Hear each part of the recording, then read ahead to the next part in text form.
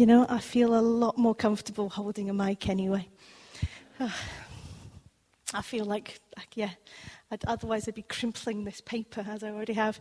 Right, sacred. When I looked up the word, I put in Google and I put it in the images, and there was things like it came up with the Sacred Heart, the image of the Sacred Heart that you might have heard of.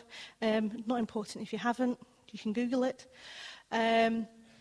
You might also come up with images of like sunlight, and just different kind of things that kind of, it's about being connected with God. So the definition, Colin, is something dedicated to God, or something that is made or declared or believed to be holy. Now, this is where it gets complicated, because I thought that second one, all right then, so what does it mean to be holy? And you go on to the holy bit and it says, to be sacred. And it's just like, well, that doesn't help. That really doesn't help. There's something that's sacred is holy, and something that's holy is sacred.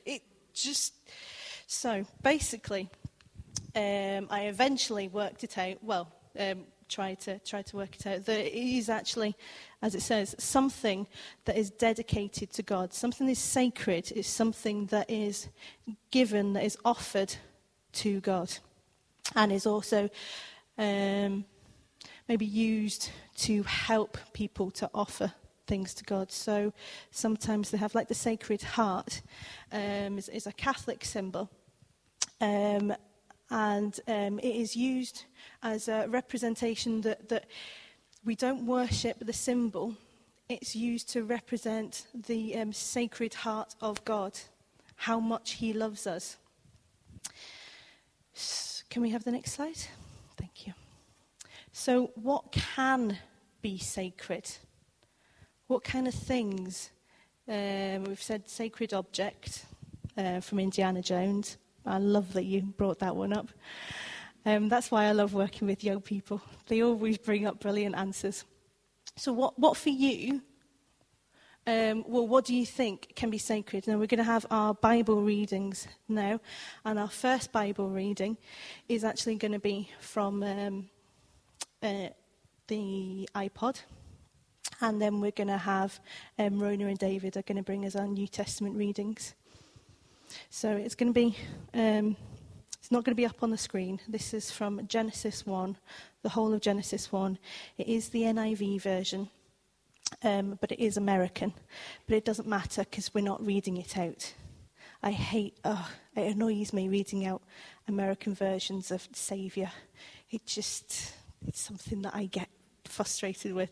But you can't hear it when they're speaking. So if we have our first Bible reading from Genesis 1. The Book of Genesis. In the beginning, God created the heavens and the earth. Now the earth was formless and empty. Darkness was over the surface of the deep, and the Spirit of God was hovering over the waters. And God said, "Let there be light." And there was light. God saw that the light was good, and he separated the light from the darkness.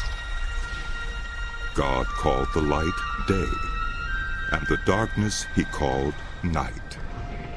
And there was evening, and there was morning, the first day.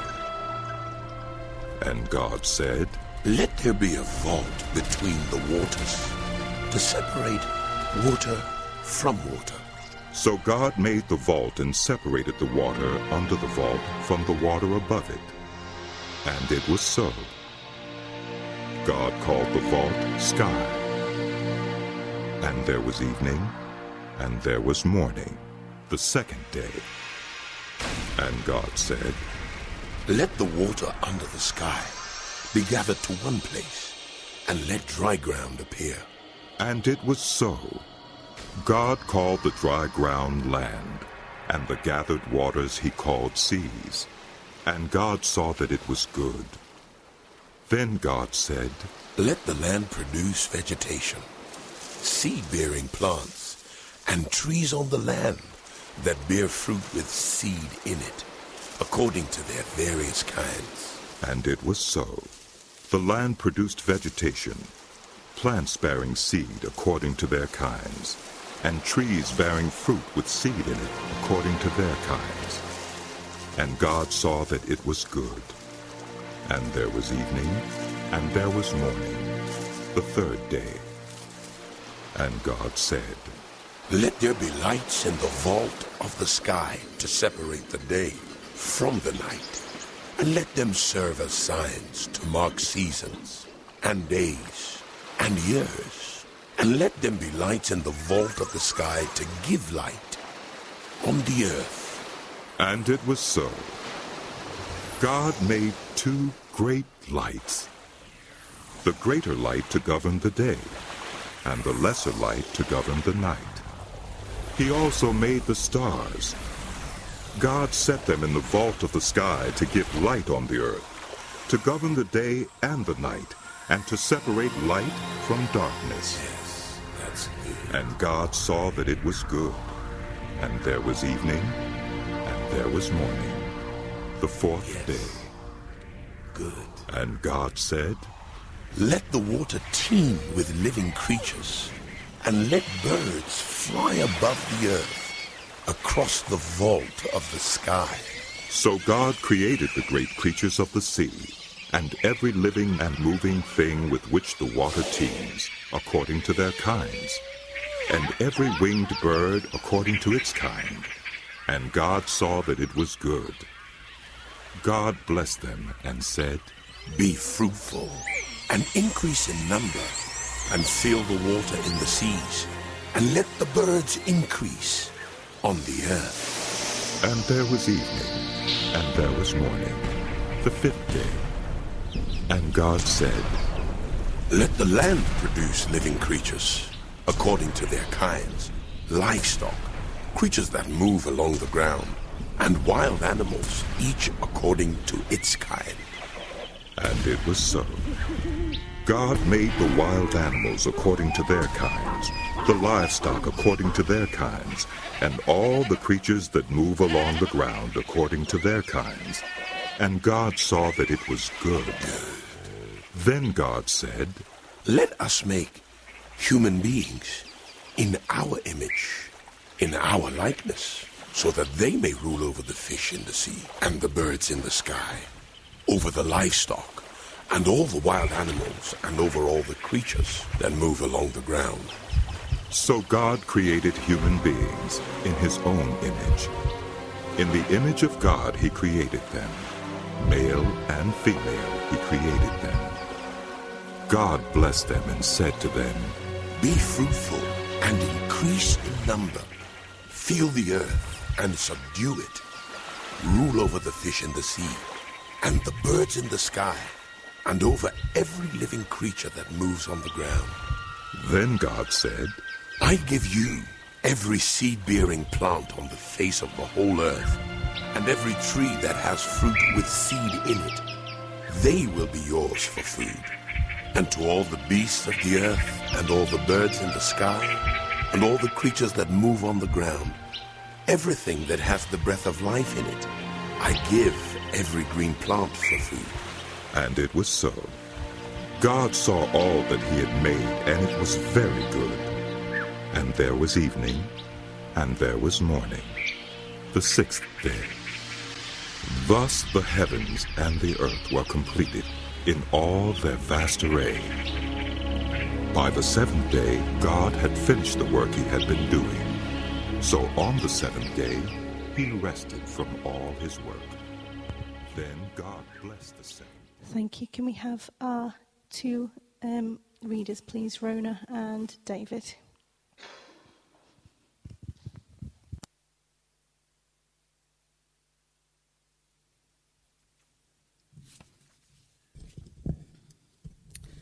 I'm reading from 1 Timothy chapter 4 from verse 1 through to verse 10, and it's Peter's vision. About noon the following day. Did I not say that? Sorry.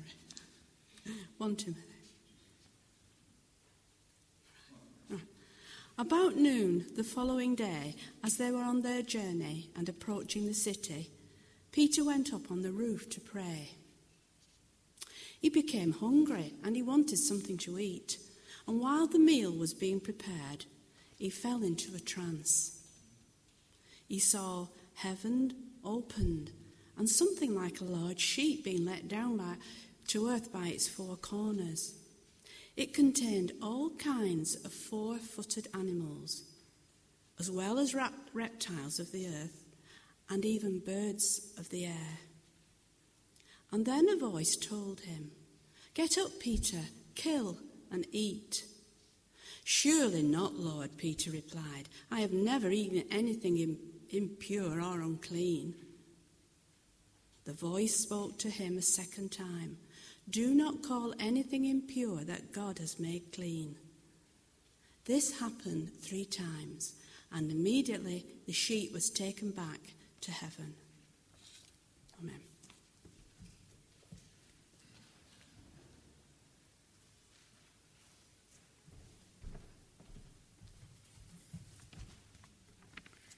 Just waiting to see what goes on. Hey, that's... All right, well, okay. Instructions to Timothy. The Spirit clearly says that in later times some will abandon the faith and follow deceiving spirits and things taught by demons. Such teachings come through hypocritical liars whose consciences have been seared as with a hot iron. They forbid people to marry and order them to abstain from certain foods which God created to be received with thanksgiving by those who believe and who know the truth. For everything God created is good, and nothing is to be rejected if it is received with thanksgiving, because it is consecrated by the word of God and prayer. If you point these things out to the brothers, you will be a good minister of Christ Jesus, brought up in the truths of the faith and of good teaching that you have followed. Have nothing to do with godless myths and old wives' tales. Rather, train yourself to be godly. For physical training is of some value, but godliness has value for all things, holding promise for both present life and the life to come.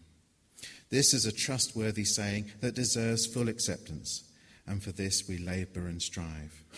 That we have put our hope in the living God, who is the Saviour of all men, and especially of those who believe.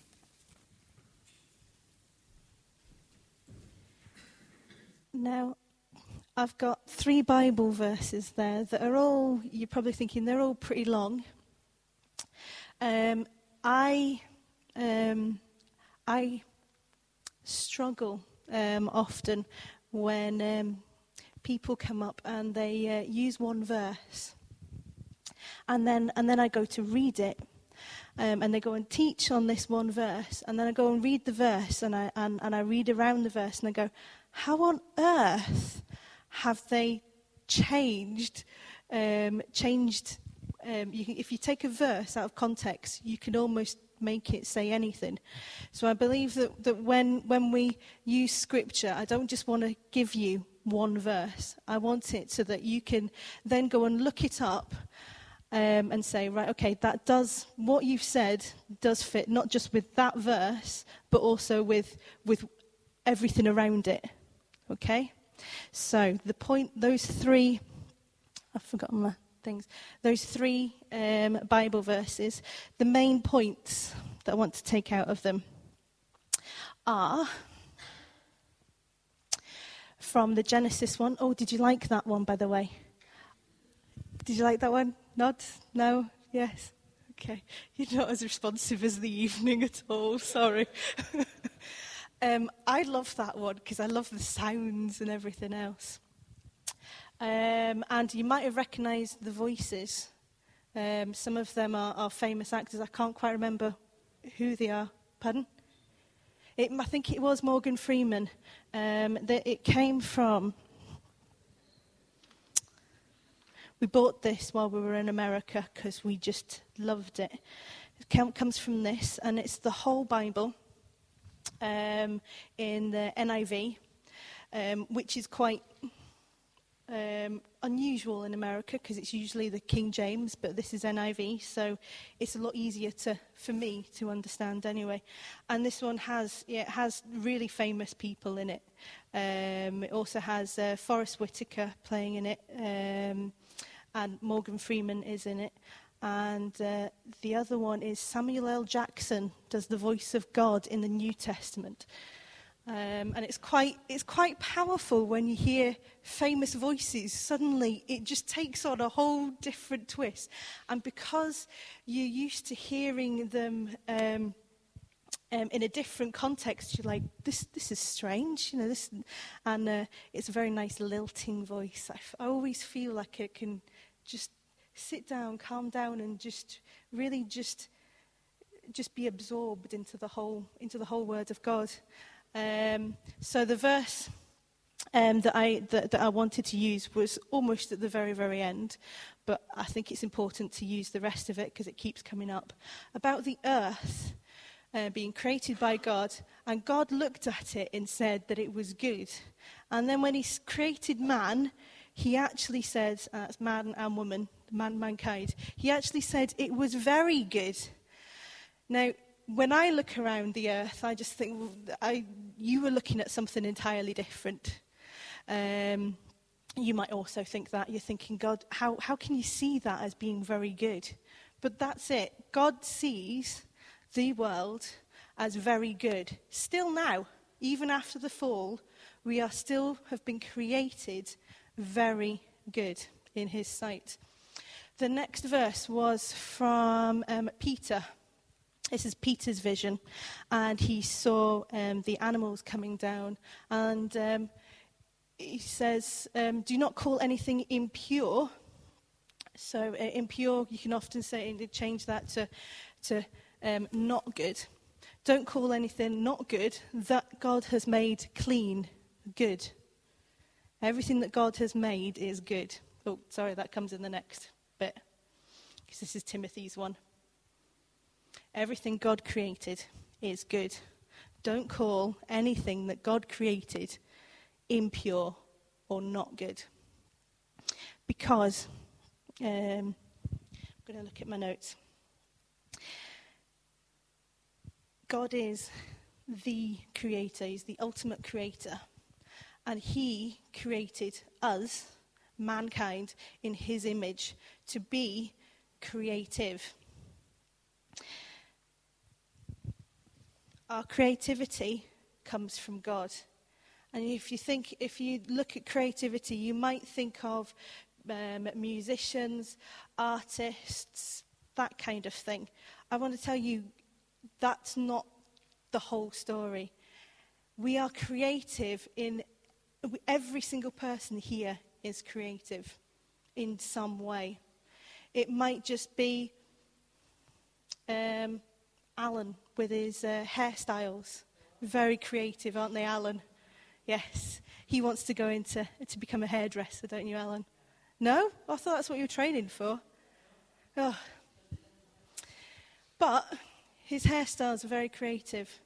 The way that we think and look at the world is very different. We have all been created in the image of God and all have creativity.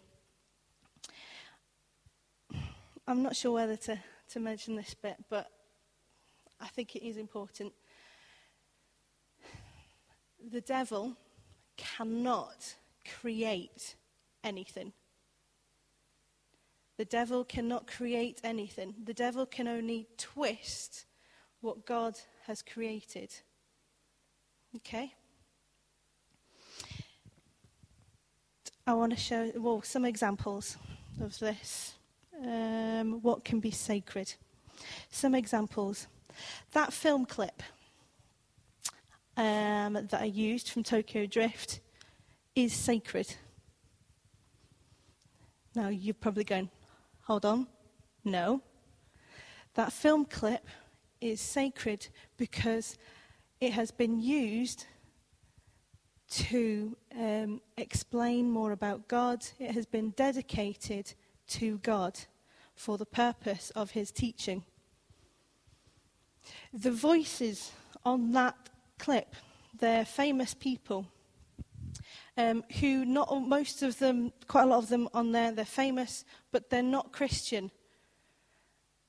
But their voices have become sacred because of how they have been used and how that material is now being used. I'm not saying that their voice is always sacred.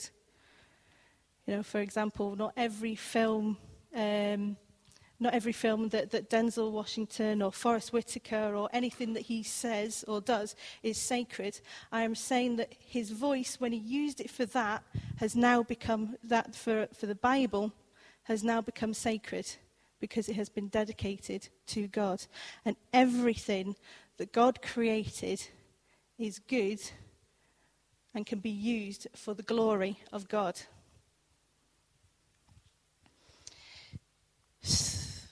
What's my next point? So why does it matter? That was it.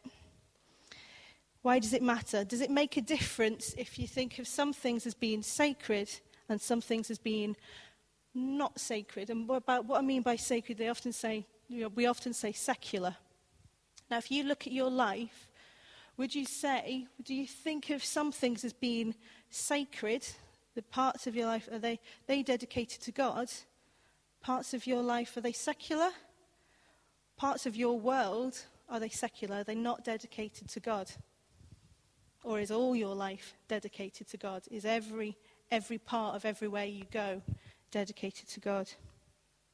If we divide our lives into the sacred and the secular, we limit where God can work.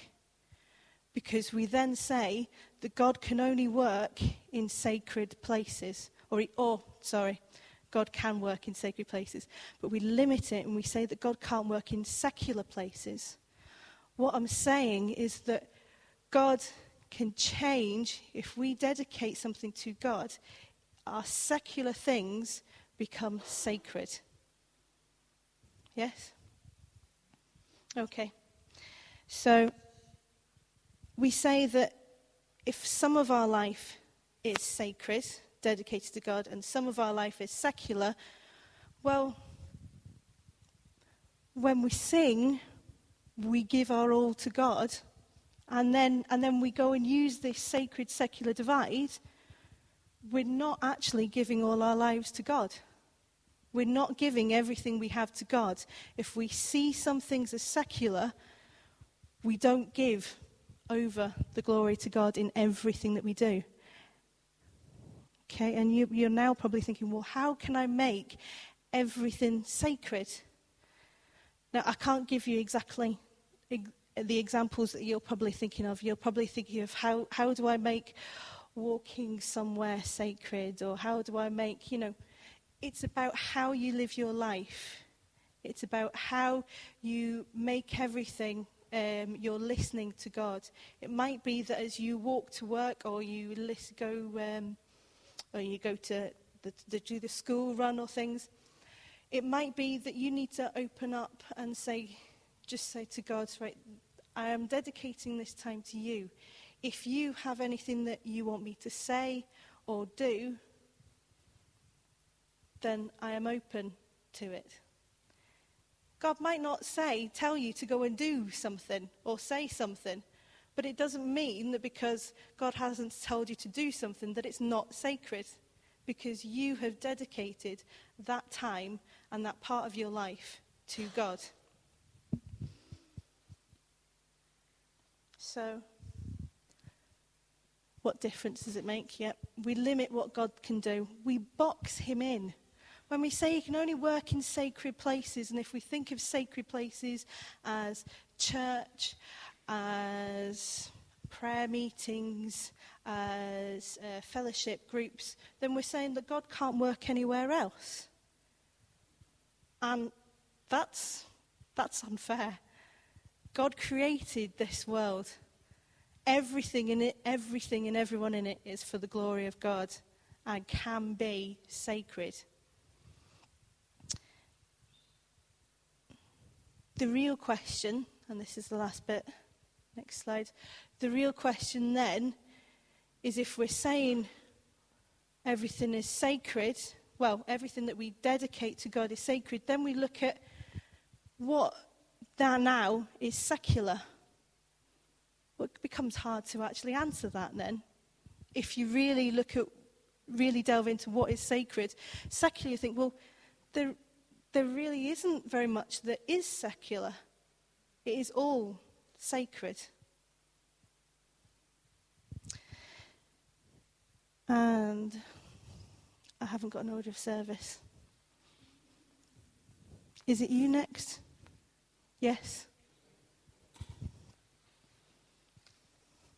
Yes. How many times have you thanked somebody for letting you in traffic? They can't hear you, but you thank them and it makes you feel good. Yeah. I thank everybody. I must be going mad. Yeah.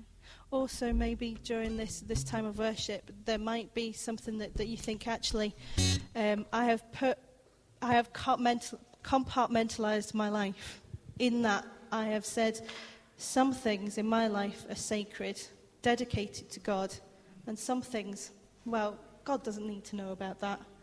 God knows. It doesn't matter whether you call it secular or not. God knows exactly what you don't want him to know, right? So I want to give this during this time of worship. If there is anything in your life that you think, well, I've put that into the secular bit, that isn't. I'm not dedicating that to God. Why? Think about during the worship, what parts of your life have you not made sacred? What parts of your personality, of your lives, of the daily things that you do, have you not dedicated to God? And maybe this is the time to say, God, I want you to have the glory from everything, every part of my life. And don't think that it's not worthy of him. It is. If we dedicate everything that we have to him, it is worthy.